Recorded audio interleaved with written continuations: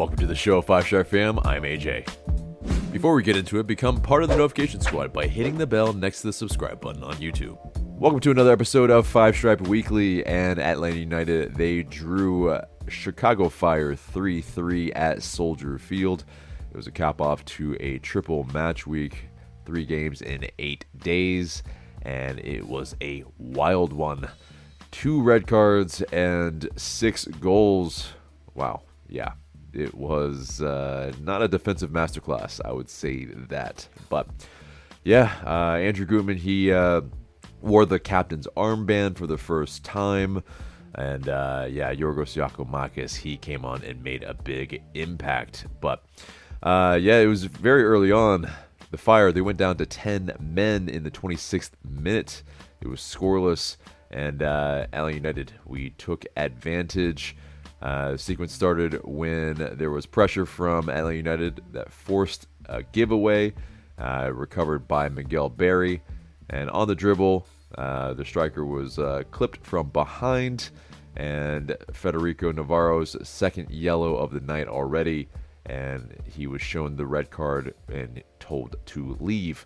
But, Almada, he stepped over the free kick, and he drove a low shot that was initially blocked by the goalkeeper. But Gutman, he was on that back post ready to tap it in, and he cleaned up the rebound to put us up top 1-0 in the 29th minute.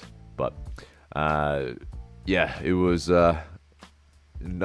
not a super long lead. They answered on a corner kick in the 42nd minute. Shaqiri, their talisman, he was at the right corner flag. He curled the ball in near post, and Quentin Westberg, he was able to get his hands on the ball, but the block ricocheted off the back of Juanjo Porata, and it was definitely, they made a meal of it, and it just it trickled over the line, and it was enough. 1-1. But, just 10 men on the field. They were able to score their second goal in the 49th minute. And Zerbilko, he posted up inside the box. And, with his back to goal, he brought down a ball with his chest. And midfielder Haile Selassie, he had a one-touch strike that was driven low, and Westberg, his attempt was not enough. And, they were able to take a 2-1 lead. But, very, very annoying there. I mean, just, going down 2 goals to 10 men, whether you're away or not, that is just not good enough. But, we were able to answer right back with a goal in the 55th minute to make it 2-2. Derek Etienne, he was able to move the ball from one side to the other, and he fed Ronald Hernandez on the right. And, yes, he was able to make his second consecutive start. Hernandez, on Saturday, he crossed the ball all the way to the far post. Gutman was there to be able to head it down, and Giorgos Giakoumakis, right place, right time, anticipating the ball. He was able to, not only come on, but able to tap it in. And, it was his, and is his 7th goal in 10 MLS appearances. But then, Giakoumakis, he was able to break that deadlock. And Almada, who was played quickly from Gutman, he fed a low through ball, and Giakoumakis, he was able to cut to the outside to avoid the goalkeeper coming off his line, and he scored with his left foot. Very reminiscent of a Joseph Martinez type of strike for sure as well. But he was able to handle that one-on-one with aplomb, and it was, unfortunately, a flag that came up, but, VAR, they were able to look at it, they overturned it, and it was allowed, and we had the go-ahead goal 3-2 in the 64th minute. But the final 20 minutes of the match, man, it is, something that we just cannot finish out matches, really, it seems. But, we also went down to 10 men as Luis Araujo, he received a second yellow card. A bit soft, if you ask me, but it is ultimately, he was pulling him back. I mean, was he pulling him back enough? Debatable, but 71st minutes, Araujo got his second yellow and got the red. Sent off. Araujo will miss the match against Orlando City this weekend, but then, man, it just got capped off with a wild one, 89th minute.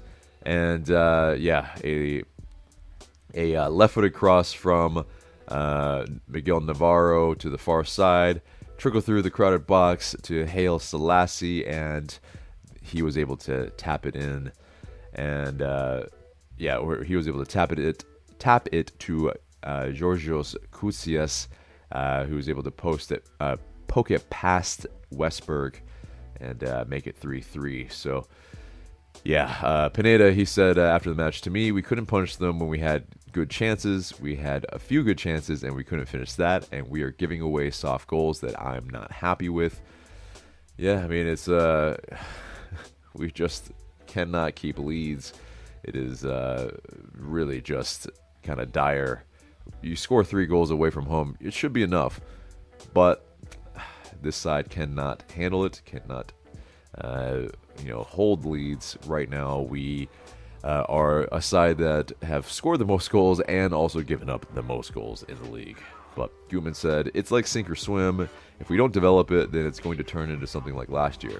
But like I said, there are guys in the locker room who realize what's going on, that have the willingness and desire and awareness to change, and I think we will change. But there's some perplexing starting 11 changes as well. I get that there's rest needed, but 3 games in 8 days is a lot. But you have a full week for recovery. But Miles Robinson, who was given rest, he came in later in the match anyway. Juanjo Purata, came on, was subbed off. But Hernandez got the start at right back. Guman was on the left. That all made sense, but it is one of those where we look shaky. We needed that safety valve that Miles Robinson is, and it just was not good enough defensively on the night to be able to come up with the 3 points. And unfortunately, at that point, we come home with a point shared, and I think a lot of the analysis we went over on the live post-match fan reactions that we did after the match. But, that wraps it up for the match review. And, I'll have the match preview for you later on in this episode. We will be playing Orlando City, of course. But let's get into the news. And with that draw, we are still in 4th in the East.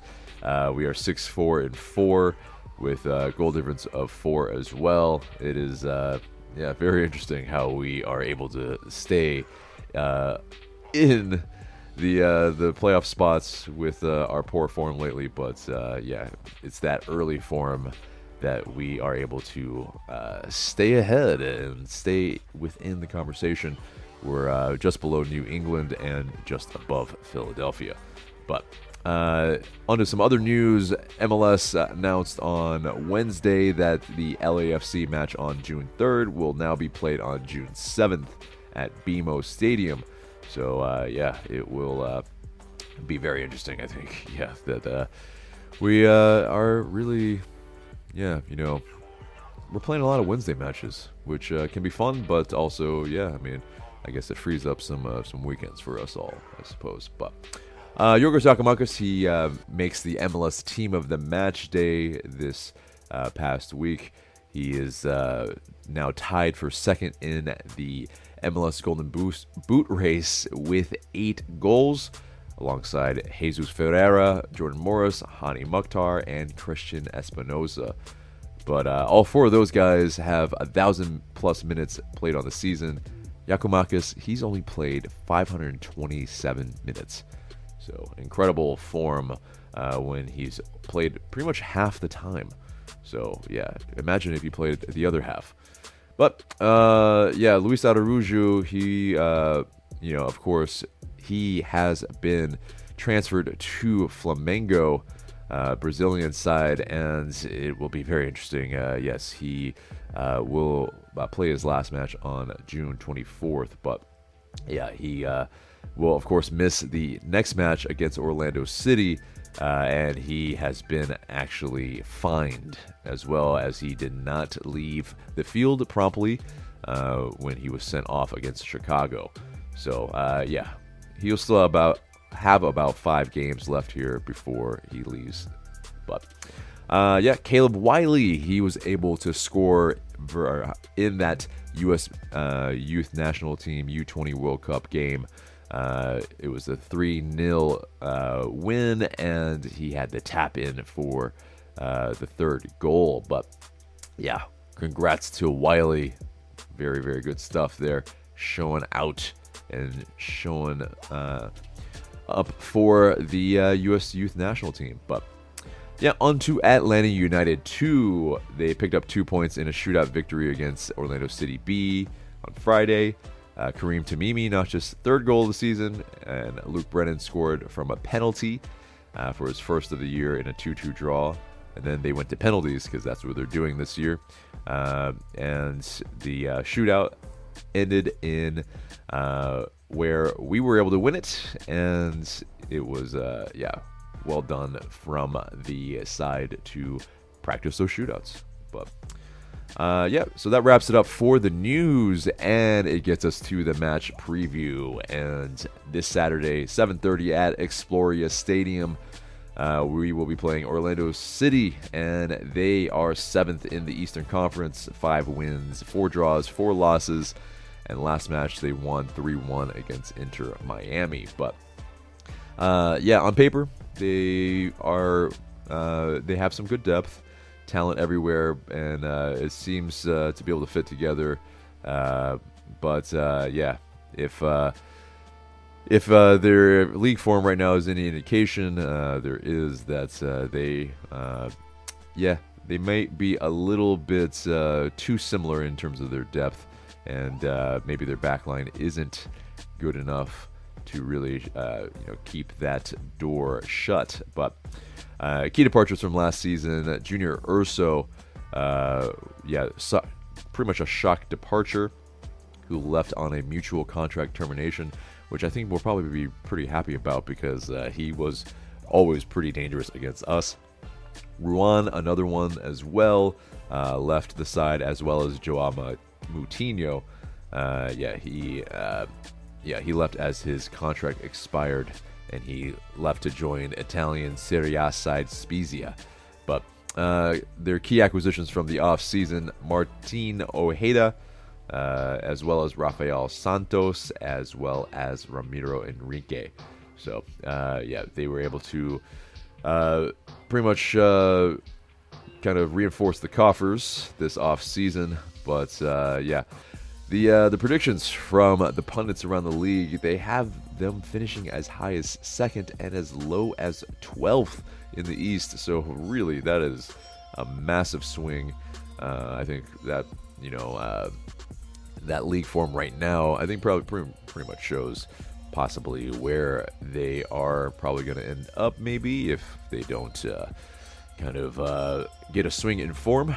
But yeah, Oscar Pereira, he's really done wonders for them. They won the U.S. Open Cup, of course, as well.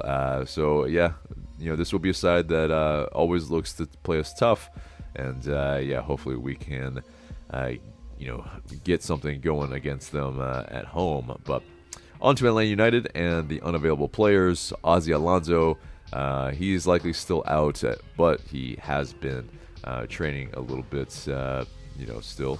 And Brad Guzan likely still out as well. Eric Lopez with his ankle injury, he as well is out. Amar Sejdic, calf, and Araujo, of course, with the red card suspension. So Who will be the starting 11? Let's get into that. Westberg in between the sticks, I think. Lennon, Robinson, Purata, and Gutman in the back line. I think Ibarra and Josetu are the two in the midfield. The real question is who will be starting in place of Luis Araujo, and I think it's Machop Chol who will be starting on the right. He came in later on, and he was able to beat a few men late in the match. I think he will get the nod on the right. Almada in the middle there at the 10 position, and Derek Etienne on the left. And will it be Miguel Berry? I think it will be Giorgos Giakoumakis who finally gets some match fitness and will get the start in this one. Hopefully he can get it's 8-8, I believe, is the record, and that would be huge. That would be able to break the record, Taylor Twellman. So hopefully he does get the nod and he can score, as he is on really good form at the moment. But let's get into that score prediction then. I think it's a 2-2 draw. I think, we'll score some goals on the road, but this defense is leaky right now. We score as many as we let in.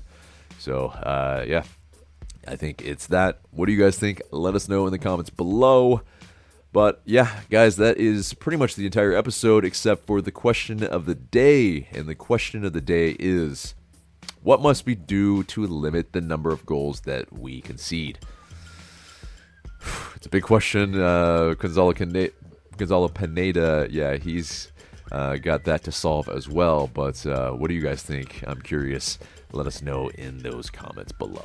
And that's it for us today. Remember to subscribe to us if you haven't already. Share this episode and leave us a review and rating so we can pop up higher in your rankings. I'm AJ. Thanks so much for listening.